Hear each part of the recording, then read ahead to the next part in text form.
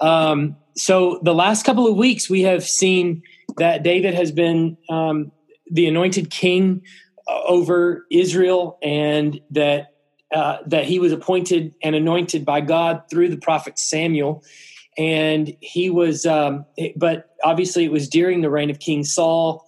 We saw Saul go crazy, but bring David into his court and then go crazy and paranoid and started to drive David off. And we saw David go through this real learning experience along the way where he realized at some point that he could not raise his hand against the Lord's anointed. And so he didn't.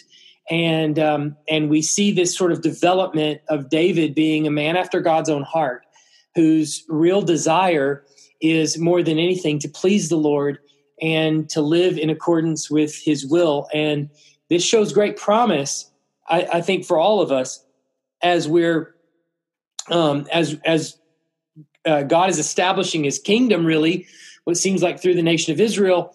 We see this character David come up, this person David come up, and he shows great promise. He's making decisions that are, not at all like Adam. He's making decisions that are upright and biblically sound and following after God's will and things like this. But then there's some other things that he does and will do on into the future that are troubling, to say the least. And we'll see at least one of those tonight. We already have seen some of those and we'll see a few more. So last week, what we dealt with was, as soon as David had taken the kingdom, or as soon as Saul dies, David is supposed to have taken the kingdom. But what we saw was that as soon as that possibility came up, Abner, who was the general of Saul, appointed Ishbosheth, who was Saul's surviving heir, as king. And so that effectively divided the kingdom, where David was in control of Judah, pretty much, which was one of the southernmost provinces in the land. It pretty much divided Judah away from all the rest of the tribes. And so all the rest of the tribes were kind of united under the nation of Israel, with Ishbosheth sort of as their king. But as we saw, it's a very fragmented kingdom. David didn't take over a kingdom that was united in any way, and Ishbosheth wasn't king of a kingdom that was united in any way. All of it was pretty really divided, heavily divided. But the vast majority of the tribes are under Ishbosheth's reign, and David is sort of over Judah. And but what we saw last week was that Abner, it seems, really put Ishbosheth in place because he knew perhaps he could control Ishbosheth, that Ishbosheth was sort of more like a puppet in many regards. And so Abner put him up there, but then Abner started growing in strength and power inside the nation of Israel. But on the whole, Israel's kingdom got weaker and weaker. The northern kingdom got weaker and weaker, and David's kingdom in the south got stronger and stronger. He gradually began to attract more people and to come under his kingship, and he was gathering strength and growing his influence. And so it grew stronger and stronger. And at some point, Abner realizes this is just not going to work. And it's the moment when Ishbosheth comes to Abner and accuses Abner of trying to take control of the northern kingdom. And I think my hunch tells me he probably was. He most likely put Ishbosheth in that place because Ishbosheth is weak. And the only way for his power and influence to actually grow was to have kind of a weak puppet king in there and him sort of take off. And so Ishbosheth calls Abner out on it for basically trying to come on to Saul's concubine, which basically was a way of taking over the throne. And he calls him out on it, and Abner retaliates and says, "You know what? Forget this. I'm gonna go make David king, and I'm abandoning you." And Abner was really Ishbosheth's only means of support that kind of garnered enough support from the northern tribes. And so when Abner leaves and goes to David, Ishbosheth is sort of left in a lurch. And but Abner is sort of wheeling and dealing with David, it seems, to get some sort of maybe position of authority or something like that in his kingdom. We suspect that that's probably what was going on, is that he's getting some sort of it's a power play, as it were. And once Joab comes back and sees, Joab is David's chief in command. Once Joab comes back and sees that Abner is now making a play, Abner killed Joab's brother, remember? Once Joab sees that, he's like, no, this cannot happen. And so Joab catches Abner unawares and kills him. And Joab, we'll see, is a bad dude. He's a Navy SEAL of sorts. And so he makes sure that Abner comes to a swift death for killing his brother, probably also for trying to take his position or take a position of authority in David's kingdom. And so the point we were at in the history last week was that David had to do something, because he here has brought Abner down to him. There's been this sort of deal, and the northern tribes, all they're going to know is that Abner went down there, to try to make a deal with David, and Abner's chief in command executed. David's chief in command, Joab, executed Abner on sight. And so, how does that look to the northern tribes? Well, it looks really bad. And so, David is trying to make sure that the northern tribes understand that he didn't have anything to do with the murder of Abner, and wants to really make amends, and really does want to take control of the throne. And at the same time, two assassins go to Ishbosheth and kill him while he sleeps, while he's taking his afternoon nap. And so David's got this whole mess on his hand, and he calls a nationwide mourning for the death of Abner and extols the virtues of Abner, which, I believe David is being honest here. He's saying that he really liked Abner. He didn't deserve to die. He had nothing that he deserved to die for. And so essentially it seems that as David puts out this kind of call to mourning at the end of chapter 4, all the nation that sees this really appreciates that about David, and is willing to follow him wherever he goes. And so this actually garners a ton of support for David. But now we've come to the point in the history where the tribes of Israel are ready now to anoint David as king and to live under his kingship, all of them together. And it still is going to be divided, and we're going to see it's still divided over time, but it's showing some signs of promise. Okay, now at this point in the history, things start getting a little bit more complex. And the reason is because David was appointed and anointed king over Israel, and this was God's king. Remember, the book of Ruth is there to kind of point you in the direction in the history that God is preparing his king in David to sit on the throne. And before Israel even knew any of this was taking place, he did this in the book of Ruth. And that's why the book of Ruth is situated where it is. But so when David finally takes the throne, there's tons of promise. This is what everyone in Israel is really waiting for. God's anointed king, God's man, as it were, to sit on the throne. Everybody is really excited about this.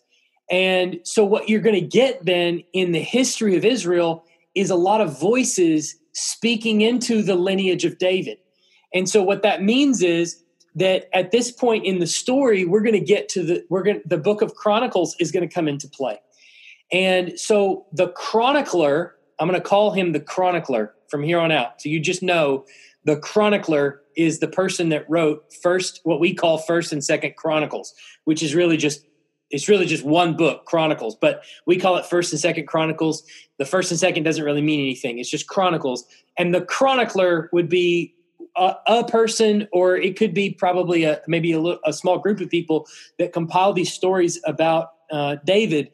But the point is that the chronicler is also going to speak about the lineage of David, and he's going to speak into the events around David's throne, his lineage, And what you have to know about the book of Chronicles is that it's written clearly after the children of Israel have, especially the southern kingdom, has come out of Babylonian exile, which is some 500 years from David's reign.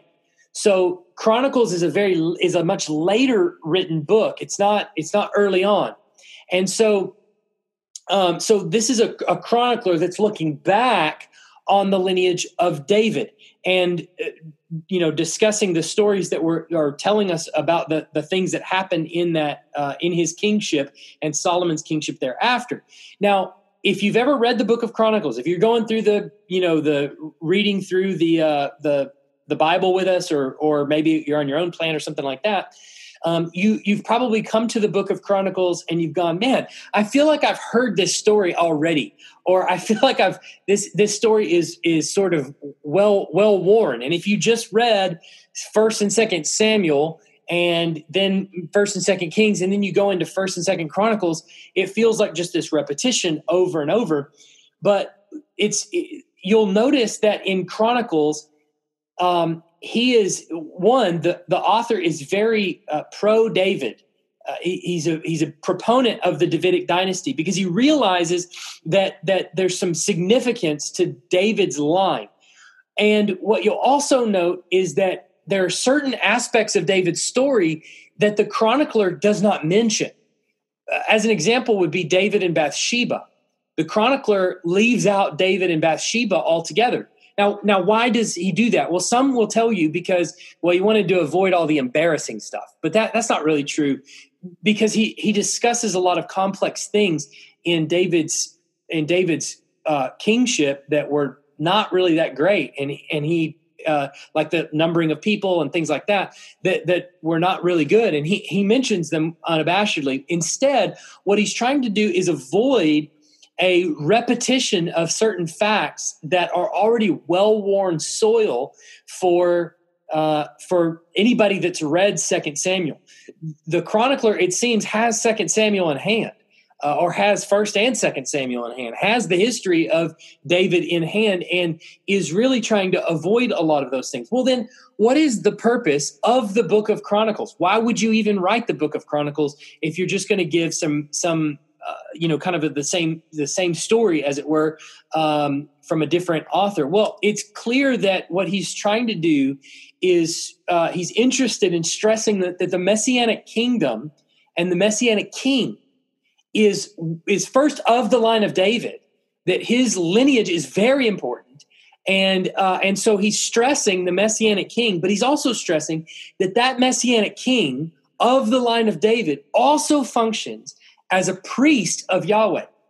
And so you'll hear sometimes people will refer to Chronicles as a priestly book, or as a book and some people even think it was penned by a priest, but it's clearly someone who's wanting to elevate the lineage of David and the king, the throne of David, up to the level of not only just king, but also priest. And so you're getting these two voices of priest and king coming together in the book of Chronicles.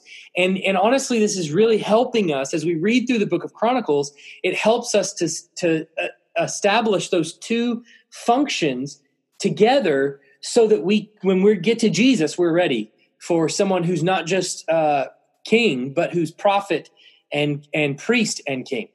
And so essentially, the chronicler is just trying to point these out.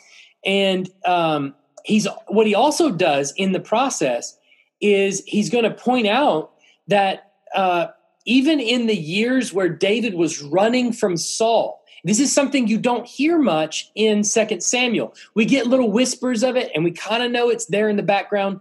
But the author of Samuel is much more concerned with the kingdom and the throne, and how the throne is accessed, and where God is moving and things like that, than necessarily the priesthood and some other things in the background. And so the chronicler is pointing out that, hey, when David was on the run from Saul, there were lots of people that were coming under his reign that were not just people in Judah. There were lots of people that were recognizing his election and we're understanding that David was king. And it's not, but the Book of Chronicles that we really get insight into that information. So I'm sorry, that was an accidental click there. Don't cheat. All right, there we go. I meant to touch my iPad and I touched my mouse instead. So I want to read from the Book of Chronicles just a few of these passages that help us to see exactly this. So like 1 Chronicles 12, 1-2, you should have that in your verse packet if you were able to print that out, or you got that in your email. 1 Chronicles 12, 1-2. Now these are the men who came to David at Ziklag, while he could not move about freely because of Saul. So he's on the run from Saul. Remember, this is on back. This is back in 1 Samuel. So when he could not move about because of Saul, the son of Kish. And they were among the mighty men who helped him in war. They were bowmen and could shoot arrows and sling stones with either right hand or left hand. They were some bad dudes. And they were Benjaminites. So here these people were from the tribe of Benjamin. And then 2 Chronicles 12, 16, and 17, you have some of the men of Benjamin and Judah came to the stronghold at David. In 1 Chronicles 12, 19-22, some of the men of Manasseh deserted to David. You have Manasseh, Benjamin, obviously Judah is joining in the fray. Several other tribes are joining in the fray. So you have the chronicler is pointing out to us, hey, look, there were people that were joining David even back when he was running from Saul and recognizing David's lineage and his kingship very early on. So just know that David's foundation as king, there were whispers throughout the nation of Israel that yes, David is the anointed, and we are going to follow him, in spite of the fact that Ishbosheth was technically over the northern tribes. Okay, so Blake, you can interrupt anytime if there's any questions that have been asked. But let's move on to the next section where David is anointed king. And what we're going to see in this passage, in the first 5 verses of 2 Samuel 5, is that after the death of Ishbosheth, David becomes king over all of Israel, and the tribes of Israel, obviously we're talking about the tribes outside of the tribe of Judah, because the tribe of Judah was already pretty much all under David. They came to David at Hebron, or at least the elders, the leaders of that tribe. They come to David at Hebron, and they claim him as a kinsman. And so we see this in 2 Samuel 5, 1-5. We also see much more of it in 1 Chronicles 12, 23-13, or 23-40. And what I want to say about this too, before we read 2 Samuel, because we're not going to read the 1 Chronicles passage, but in 1 Chronicles, what you'll notice, like in 2 Samuel, it's just the leadership. It's sort of a bunch of people from Israel came to David and pronounced this over him. In Chronicles lists all the tribes that are coming. Chronicles wants you to know just how many people were coming in there. So you can tell kind of where the author is coming from, the perspective he wants you to see. But 2 Samuel 5, 1-5, it says this: Then all the tribes of Israel came to David at Hebron and said, Behold, we are your bone and flesh. In times past, when Saul was king over us, it was you who led out and brought in Israel. And the Lord said to you, You shall be shepherd of my people, Israel, and you shall be prince over Israel. So all the elders of Israel came to the king at Hebron, and King David made a covenant with them at Hebron before the Lord, and they anointed David king over Israel. David was 30 years old when he began to reign, and he reigned for 40 years. At Hebron, he reigned over Judah 7 years and 6 months. And at Jerusalem, he reigned over Israel and Judah 33 years. All right. So these people come to David at Hebron, where David is situated. Hebron, remember, is kind of in the southern portion of the tribe of Judah. their allotment, and a little bit south of Jerusalem. And I'm going to show you a map in just a second, so don't panic. But so they come to David at Hebron, and they say, you are our bone and our flesh, which is another way of saying you are with us. We are with you. You are flesh and blood is the way we would say it. We're your brothers. We're your kinsmen. And so it's a statement of unity, but it surely does have some tinge of irony, or perhaps give you some inkling into what the nation of Israel expects of God's king as he is appointed to kind of head up God's kingdom. Because you'll remember, as far back as the early pages of Genesis, even Eve is crafted from Adam's side, and this at last is bone of my bone and flesh of my flesh, Adam says. And as he is king, he has his people, Eve, his bride, his helpmate, to go alongside him. This is David is now ruling, and so that there's a lot of theological points could probably be made here about David taking the head of the kingship and the head of the kingdom of God, and is appointed to be fruitful and multiply and fill the earth and subdue it. And subdue it he shall, which is exactly what he's about to begin doing. But David is going to take his people and he's going to lead them and allow them to flourish in the kingdom that God has established. He's going to fail in spectacular ways, but he is also going to begin this establishing of the kingdom of God. And what we need to see, what you need to understand that's happening in the next few chapters, it's going to take us a few weeks to get through chapter 8 of 2 Samuel, but this little section, 2 Samuel 5 to 8, there's this pattern of stories that develop along the way. And what you'll see is that David goes into a battle and he has victory. And then after the victory, he goes to house building. So it's this pattern that goes 3 times of victory, then house building, victory, then house building, victory, then house building. And so it's sort of establishing this very idea that what David is doing is building out the kingdom of God, as it were. David has been anointed 3 times, king over Israel, including this one, where he was first anointed by God and brought into the kingdom of Saul, and then was anointed a bit later on, where he begins to unite, as we saw with the chronicler, begins to unite the people of Israel under him. And then now he's united, or he's anointed yet again. And what he's now about to do, now that Israel is underneath him in this anointing. So before this anointing, during the second anointing, Israel comes under his kingship. Now this third anointing, what he's going to begin doing is actually conquering the Gentiles. And so you can see this sort of slow-moving evolution of God's kingdom sort of coming into fruition, where David's going to expand the borders of the kingdom beyond what it's ever seen before.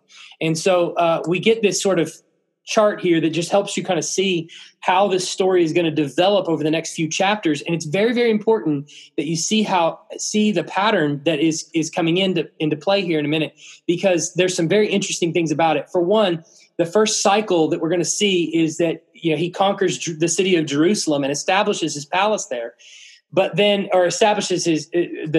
takes hold of the city, and then begins to establish his palace there. And then he's going to immediately begin to move out, and we'll get to the Philistines next week, but he's going to move out and conquer the Philistines. And then he's going to then come back to actually building Yahweh a house, which is sort of we'll see kind of like a permanent tabernacle, as it were. And then he's going to engage in wars of various kinds with various different groups, and he's going to establish a royal household after that. And so it's this pattern that's developing over the next 3 chapters that's very important that you see, and it's very clear that the author is doing this intentionally. He's showing you these things intentionally, that God's kingdom as it expands also includes the expanse of the nation of Israel as well. So, and the driving out of the Gentiles. Now, one thing that David realizes at the very beginning is, if I'm going to be the king, then we're going to have to relocate the capital. And so that's going to be really, really important. We've got to relocate the capital. And there's several reasons why he does that. But for one, Hebron, we know, is a priestly city. It's a city that was given to the Levites. And it was also one of the 6 cities that was a refuge city. So if you killed somebody and you and their brother was going to come after you for killing them, but let's say it was an accident or something like that, you could run to a sanctuary city, and which has no affiliation with today's the way we use it in modern lingo. But you could move to this sanctuary city, and you would have effectively a sanctuary there where you wouldn't be retaliated against. Hebron was one of those cities. Ironically, obviously, Joab kills Abner there, but outside of that irony, it's a sanctuary city. So it probably doesn't function really well for a capital. And there's several other reasons why it just doesn't function really well. And so David's going to try to negotiate where can he really establish and relocate the capital. And what we realize in the story, if you go too far north to something such as Shechem or Shiloh, I'm going to give you all these on a map in just a minute, so don't worry about where they are on a map. But Shechem or Shiloh, you run the risk of venturing outside of the province of Judah, which would be seen as from the Judahites as a betrayal of them. That you relocate the capital outside of our territory, and so he has to be careful about how far north he goes. And Shechem and Shiloh were both prominent cities. Shechem used by Samuel, and Shiloh actually was as well used by Samuel, and so those cities were probably out as a potential relocation. And then you can't go to Gibeah, because obviously Saul's capital was Gibeah, and that would have been anathema to Judah. If it was betrayal to go to Shechem and Shiloh, it would have been anathema. What's worse? It would have been mutiny would be on their hands if he had gone to Saul's capital. And so Gibeah, which is another big city, is out. Now, when you think about the nation of Israel, don't think of America, where you've got New York City and LA and Dallas and, say Birmingham, Orlando, Minneapolis, Seattle. We've got all these big cities, but we're not talking about that. Almost every state in America has a big city. We're not talking about that. We're talking about small places and very small cities, and you've got occasionally big cities that pop up here and there. So a few of them. So there's only a few possibilities. And those seem to be, although they would be good big cities to establish a capital, they seem to be out for those reasons, and probably some more. So here's kind of a look at the land as a whole. You can see Hebron is there. I hope you can see this. I don't know what it looks like on your end. I can see it just fine. But so you can see in Judah, the first flag, you see that orange line is the connection between Hebron and Jerusalem. And so in the tribe of Judah, you've got Hebron there towards the south. You've got Jerusalem at the far north, and ignore the dotted lines for now. They're not even really drawn that well. But Jerusalem is going to be on the northern end, just north of Bethlehem, north of the city of Hebron. Now, here are sort of the important cities where they're located, just so you kind of get an idea. It actually, my map didn't have Jerusalem labeled on there, so I put it around the Mount of Olives, which is practically Jerusalem. So you've got the Mount of Olives, which would represent Jerusalem here towards the south. You have Gibeah, which is just barely north of that. Outside, that would be in the tribe of Benjamin, is the city of Gibeah. Shiloh is on up north of that, and Shechem is at the very, very top of your screen. It should be. So those important cities that we just listed, that's where they're all located. Over here on the right-hand side, you're going to see the Dead Sea. Jordan River goes up from there and all the way up to the Sea of Galilee, which is not pictured on the map, but it would be just north of where the Jordan River is leading.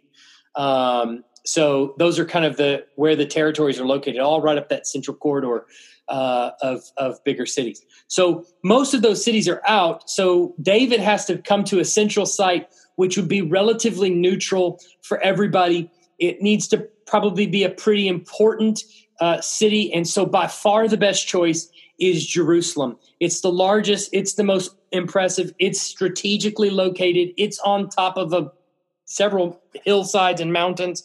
And it's prime real estate. And it's a perfect location. It gives them a high ground. There's some very significant events that took place there, which we'll get to later on. But and so it's a significant Jewish site, but it's also strategically it's really important, and it would provide them all the best possibilities for their capital. However, there's one big problem with it, and that is that it's currently occupied by the Jebusites. That's less than ideal, that somebody else would be there. It would be nice if it was just owned by Jews, but it's not. And so the question then in the text is, as we come to it, well, he's got the Jebusites to deal with. Does this mean like a prolonged war that he's going to have to engage in? Well, what's interesting about this city, about the Jebusites, and what's really important to note here, which brings us into a bigger theme going in David's dynasty, is this idea that his first real battle to take his capital is against the Jebusites. We go to Genesis 15, 18 to 21, which says this. It's the first set of verses on the second page of your verse packet there. It says, on that day, this is God talking to Abraham. On that day, the Lord made a covenant with Abraham, saying, to your offspring I give this land, from the river of Egypt to the great river Euphrates, the land of the Kenites, the Kenizzites, the Cadmonites, the Hittites, the Perizzites, the Rephaim, the Amorites, the Canaanites, the Girgashites, and the Jebusites. So the promise from the Lord early on, even in making a promise to David, to Abraham, was that I'm going to give you this land, and here's all the enemies that are enemies of Israel, and your people are going to possess the land, and they're going to drive all those other people out. Well, as we know, Joshua moved into the land, and they began to drive people out, but they didn't finish the job. And everybody kind of went to their own territory, and they were responsible as they went to their own territory. After the big battles were over, they were responsible to drive out the rest of the people around them. And they failed miserably. In fact, the book of Judges opens us up to that very notion that they failed miserably in this. And so really Joshua in his leadership didn't accomplish what he had initially set out to do. At least didn't fully accomplish it. And so David engaging with the Jebusites right away is in some respects a fulfillment of the promise that God made to Abraham all the way back in Genesis chapter 15, which is a very important part of this whole history that's been unfolded before us in these books. And so David sees the Jebusites there and is going to begin engaging them in battle. And so the Jebusites are not too kind about it, but they give a sarcastic response about David coming in. But David is going to quickly through Joab, is going to quickly take the city of Israel. I want to show you that. It's in 2 Samuel 5, 11 to 16, and it's on the second page, about towards the bottom of the verses on the second page there. 2 Samuel 5, 11 to 16. And Hiram, king of, I think I missed a passage, but anyway, Hiram, king of Tyre, sent David. No, I'm in the wrong place. Let me look here. Hang on one second. Yeah. Verse 6 to 11. I guess did I not include that? Or is it somewhere else? Oh, there it is. I see it. It's on the bottom of the first page. Sorry about that. 2 Samuel 5, 6 to 10. And the king and his men went to Jerusalem against the Jebusites, the inhabitants of the land. This is Jerusalem, who said to David, "You will not come in here, but the blind and the lame will ward you off." So the king of the Jebusites, who is sitting right now in the land of Jerusalem, is being sarcastic and is taunting. He's talking trash to David. And he's saying, the blind and the lame are going to ward you off. You're of no match for us. And thinking David cannot come in here. Verse 7, nevertheless, David took the stronghold of Zion, that is, the city of David. And and David said on that day, whoever would strike the Jebusites, let him get up the water shaft to attack the lame and the blind, who are hated by David's soul. Therefore it is said, the blind and the lame shall not come into the house. And David lived in the stronghold and called it the city of David.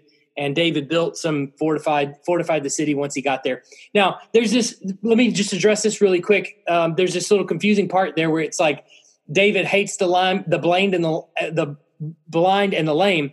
And you might read that and go, what in the world is happening there?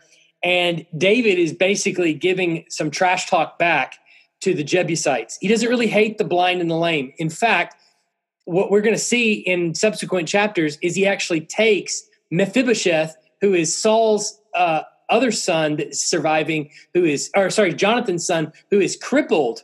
He's going to take him into his kingdom. So he doesn't hate the blind and the lame. He is basically making a taunt against the Jebusites. If you say that it's the blind and the lame that are going to drive me off, well, then I hate the blind and the lame, and I'm going to show you, if you're a Jebusite, I'm going to kill you. So it's basically him kind of talking trash, I guess you would say, to the Jebusites after they're already defeated. So Joab goes in, and then there's this other part in verse 8 where you see that David sort of gives a tip as to how they might go about conquering the city of Jerusalem. And he says, go up the water shaft. We don't even really know exactly what that is, but some archaeology over in recent history has kind of maybe given us some insight as to what this verse actually means. And I want to show you that blank is archaeology. If you're writing that down, I'm going to skip to the next slide because I want to show you what we have discovered in the building of the wall of Jerusalem. You have this, if everybody can see that, you have inside the city on the far left of your screen, and then there's a tunnel that goes down under the city and steps down to this gradual tunnel that steps down, or that slowly slopes down to a shaft, and under the city wall, you'll see the city wall up above the gradual tunnel. So the tunnel comes down, and this allowed the people inside the city, and we don't know who built it, but we assume it would have been the Jebusites or somebody else that dwelled there. But they built this tunnel underneath the wall so that in the event that Israel was bombarded at its city wall by outside people, they came against the city wall to attack it, that they couldn't, they could still get their provisions of water on the outside of the city wall. So the city wall was pretty close in. It was pretty kind of close quarters, as it were. And outside the city wall was where a lot of resources were, namely water. And the Gihon Spring is out here on the outside of the city wall. So how do you get to that if you're bombarded at the city wall and you risk running into enemy territory if you get outside the wall? So they kind of built this little water shaft outside so they could drop their buckets down into the spring and pull them back up through the shaft and all of this. And so it may be that what David is saying in 2 Samuel 5:8 is, if you want to get access into the city wall, we're going to go up the water shaft, and we're going to go up that incline, and we're going to go into the city, and we're going to take it from the inside. It's not totally clear, but it's plausible. And what they would have done then they would have kind of, the Jebusites would have camouflaged the Gihon spring and still been able to get water from it so that people wouldn't know that it was there, and they had that shaft. And so it appears as though Joab, who again is a Navy SEAL, of the earliest Navy SEAL there was, goes up the water shaft and leads his men up the water shaft, I suppose, and takes the city from the inside and conquers it. And the way the text makes it read, it was really quick and just not much to it. And we understand that it was Joab from that same story in First Chronicles. Joab, remember, he killed Abner, so he's not loved, he's not beloved with David and all of that, but he does get rewarded for being the one that conquers the Jebusites and going in and taking over the stronghold. Now, once the stronghold once Jerusalem is conquered by David and his men, he builds up the stronghold from the Millo and inward, which is a fortress on the outside, and inward. He builds it up so that it's more fortified and more strong. And so then we see this first cycle where he conquers Jerusalem, and then he begins to build himself a house of cedar and stone. But this is very important because it's not him that's supplying all the materials. It's actually the king of Tyre that supplies him the materials. It says, look at 2 Samuel 5, starting in verse 11, the one I started to read just a minute ago. And Hiram, king of Tyre, sent messengers to David and cedar trees, also carpenters and masons who built David a house. This same king is going to actually do a very similar thing with Solomon later on.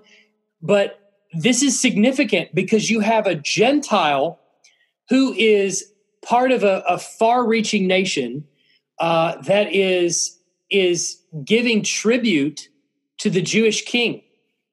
You could think of him maybe as the first Gentile convert, as it were.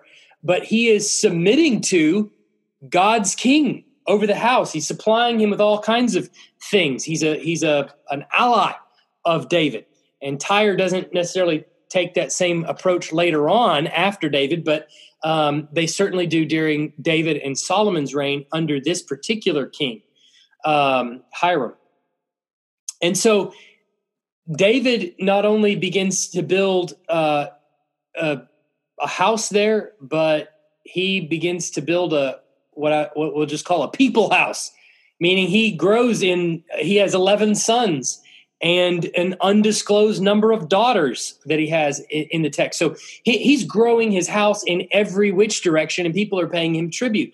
Now, one of the things that's very interesting here is that the king of Tyre, that is the author of 2 Samuel, he puts this story right after David takes control of Jerusalem. However, the king of Tyre doesn't sit on the throne of Tyre until much later in David's reign. So the author of 2 Samuel has put this there for thematic reasons, to help you see David is building the kingdom of God in multiple ways. And the king of Tyre is one of those ways. I think we do have some comments. Is that right, Blake? Yeah. So Sean asked to clarify what's meant from the Milo inward. Yeah. The Millo is a fortified portion of Israel. So it's like I'll put that I'll try to find that on a map and see if I can put that up there next week. But a fortified place in Jerusalem and inward. So it's kind of just giving a territorial marker. Yeah. Is there another question? No, you answered it in the course of talking. Okay. All right. Okay. Where am I at? Okay. But we also see in this process that there is a pitfall for David. And it's this whole bit about him and his continual habit of taking women and concubines and growing his kingdom that way. There's nothing wrong with being fruitful and multiplying and filling the earth and having tons of kids. There is, however, an issue, it seems, with the taking of wives. And we're going to see that David's heart, I don't know if it's fair to say that David's heart grows callous to the idea of taking women however and whenever he chooses, but certainly does seem to be a theme that doesn't pay off in the end for neither he nor his son. So we talked about that a good deal last week, and then several weeks back, you can go back on the podcast probably when we were meeting together, I think was the last time. Maybe it was the last time we met together, maybe the time before that. I dealt a lot with polygamy in the Old Testament, which is a difficult concept for us that live in the New Testament age, where we would think it was, anathema to have another wife. The Old Testament, it wasn't as such. And so it'd be worth maybe even investigating that if you have questions about it. I'd be happy to answer those too if you have questions about those later. But let's look at some of the theological concepts that are being addressed here in the text, that are being implied at the very least in the text. David's wars were a new conquest, and David is representative of a new Joshua. He's leading the people into the promised land and taking over the land. And what you need to wrap your mind around, because boy, does this pay off in the Gospels and in the New Testament all over, that this idea of typology and the notion that God is bringing back some of the same themes and refreshing some of these same images that he has brought to mind early on and prepared the Jews for. He's bringing them to fruition in Jesus in the New Testament. And you kind of have to be prepared for that, and you'll start to see how David, for instance, is accomplishing what Joshua was commanded to do. And he's better. And as time goes on, it's like there's these new and better versions of the prototype, as it were. And so David is sort of taking on this mantle of the new and better Joshua, who's actually establishing the kingdom of God in the land. And Joshua's conquest, we see at the end of the book of Joshua, culminated with a sanctuary at Shiloh. And part of the reason why Shiloh was such an important city. And David's conquest is going to result in a similar sanctuary, a tent, if you will, in Zion, on Zion's hill. And the Ark of the Covenant, he's going to bring in there so that it's a tabernacle, it's a temple for the Lord to dwell in. And so it is it's clear that David is sort of bringing in what Joshua had failed to do. And we're going to see even more of that later on, where David is actually functioning in this text, a new and better Adam, a new and better Joshua. We're going to see many, many more things later on. But then by the time we get to the New Testament, what do we see but all of these images that God has prepared Israel for? And that's what you have to keep in mind when you read the Old Testament, is every page of Scripture is God developing Israel's story to teach them and to help them understand what life in his kingdom is really like. And they're going to fail in spectacular ways. The point is going to be driven home in spectacular ways.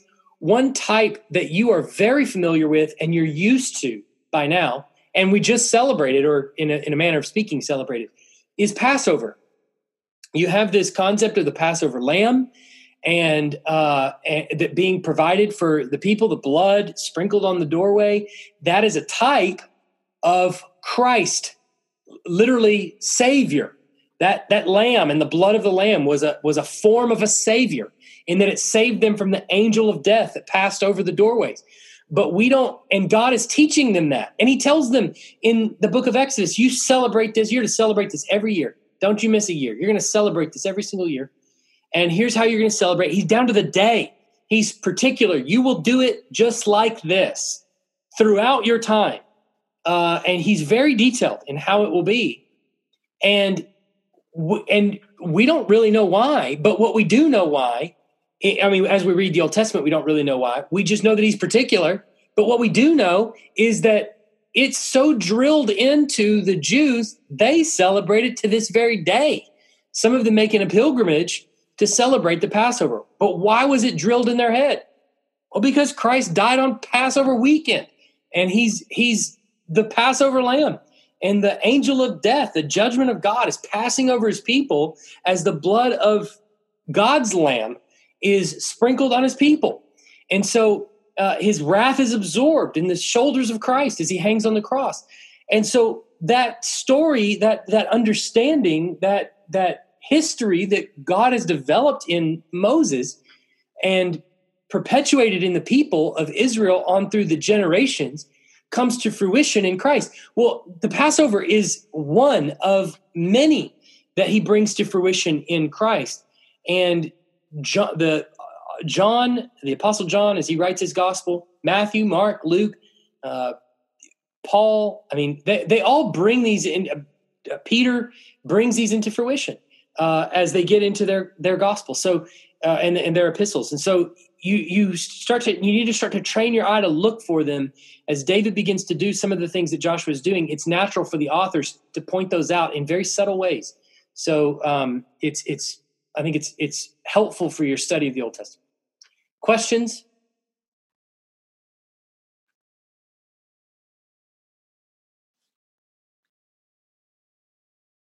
Man, everybody's microphone's dead. It's like, yeah, Millie, I saw your microphone go off. Millie, what?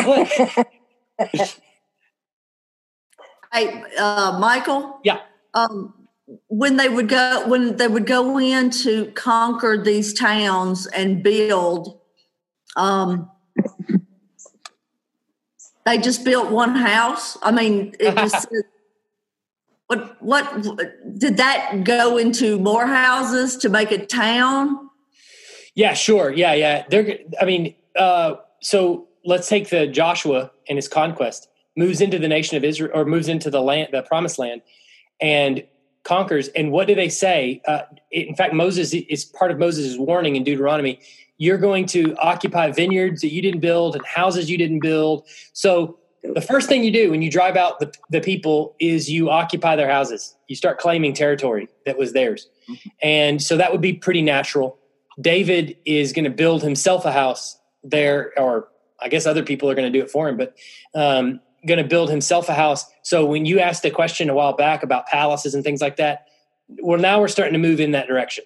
All right. And so yes, you would move in there. You would start building houses inside and outside the city. Perhaps your military men, things like that. You would start repossessing houses that were formerly Jebusite houses. And likewise, vineyards and farms and all those kinds of things you'd pick right up where you left off. Unless, which you can see why that would be such a devastating thing or such a difficult thing for a soldier to move in to a city and God say, destroy it all, burn it to the ground, right? Mm-hmm. Is you go, wait a minute, like, what am I going to live in? So it was clear that they would repossess a lot of things. And but then building would obviously be a natural part of that too. Yeah. Thank you. Sean Mobbs, I see your hand. I can't see everybody's hand, so if you're raising your hand, I can only see like 4 people. So just open your microphone and talk. Sean Mobbs. So did they wipe out all the Jebusites, like kill them all, or did some of them like linger around with them in Jerusalem, or did they just move on elsewhere? Well, it's a good question because the text it's kind of a little bit silent on some of that. Most likely, I would wager a guess if I could, and this is probably more of like an educated guess, I guess, is that the ones in Jerusalem were driven off. There were probably Jebusites that hung around outside of that. outside of that city that were somewhere else. But those in Jerusalem, I would suggest probably for the vast majority were conquered. Perhaps this may be uncomfortable for us, but perhaps some of the women were preserved as now Hebrew wives, I would imagine, but I don't know for sure. Other than that, I mean, honestly, when it comes to the taking of Jerusalem, it's sort of anticlimactic. You expect it to be this big, they're going to take Jerusalem. And then it's like, and he killed them all. So then that was it. It doesn't, you'd like a little more elaboration. What happened? Give me some details. And they're just scant on the details when it comes to that for some reason. But I think probably the city of Jerusalem eradicated.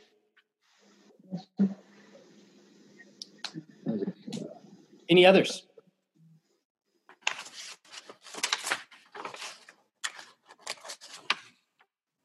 Blake, anything in the comments?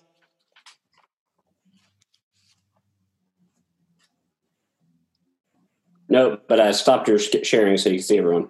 Oh, okay. There we go. I can see everyone now. All right. Well, if that's it, then we're going to close for tonight. I'm going to pray for us, and then we'll be dismissed for yet another week. Let me pray.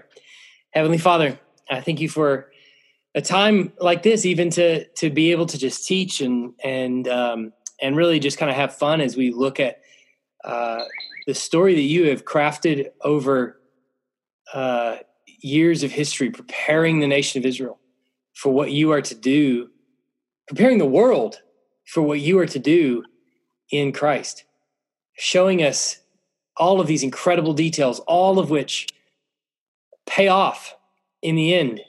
And as we reveal Christ in the New Testament, what an amazing, amazing thing this is, that we have a document that has survived how many thousands of years so well and with so many copies that we have an embarrassment of riches. What an amazing testimony that is of its truth and its validity and its value, that so many men, as they read it, sought to copy it.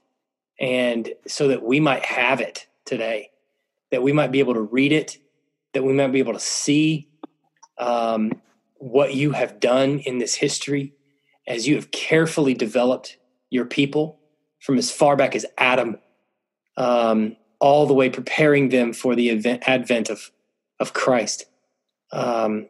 Just it's such an amazing testimony. And when we think about it, it's staggering to think about what all is involved in that process and how much confidence that gives us in the validity and the truth of Scripture. To know that so many men over so many different languages and so many different places and so many different years compiled telling the same narrative, the same truth, and that we could read it and be expected to obey, and that you would give us the ability through the advent of the Holy Spirit to obey the words in this text, that we should trust you.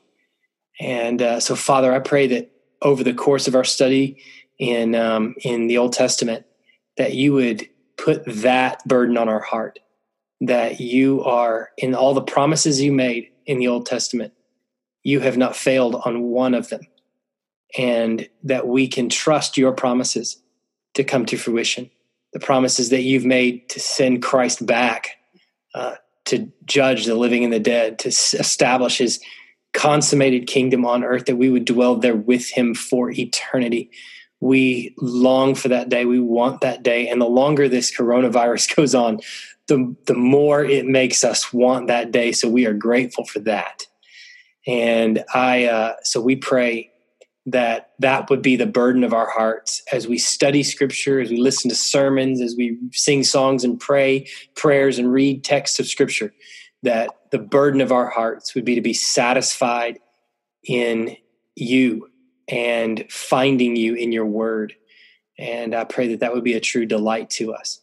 Pray all these things in Jesus' name. Amen.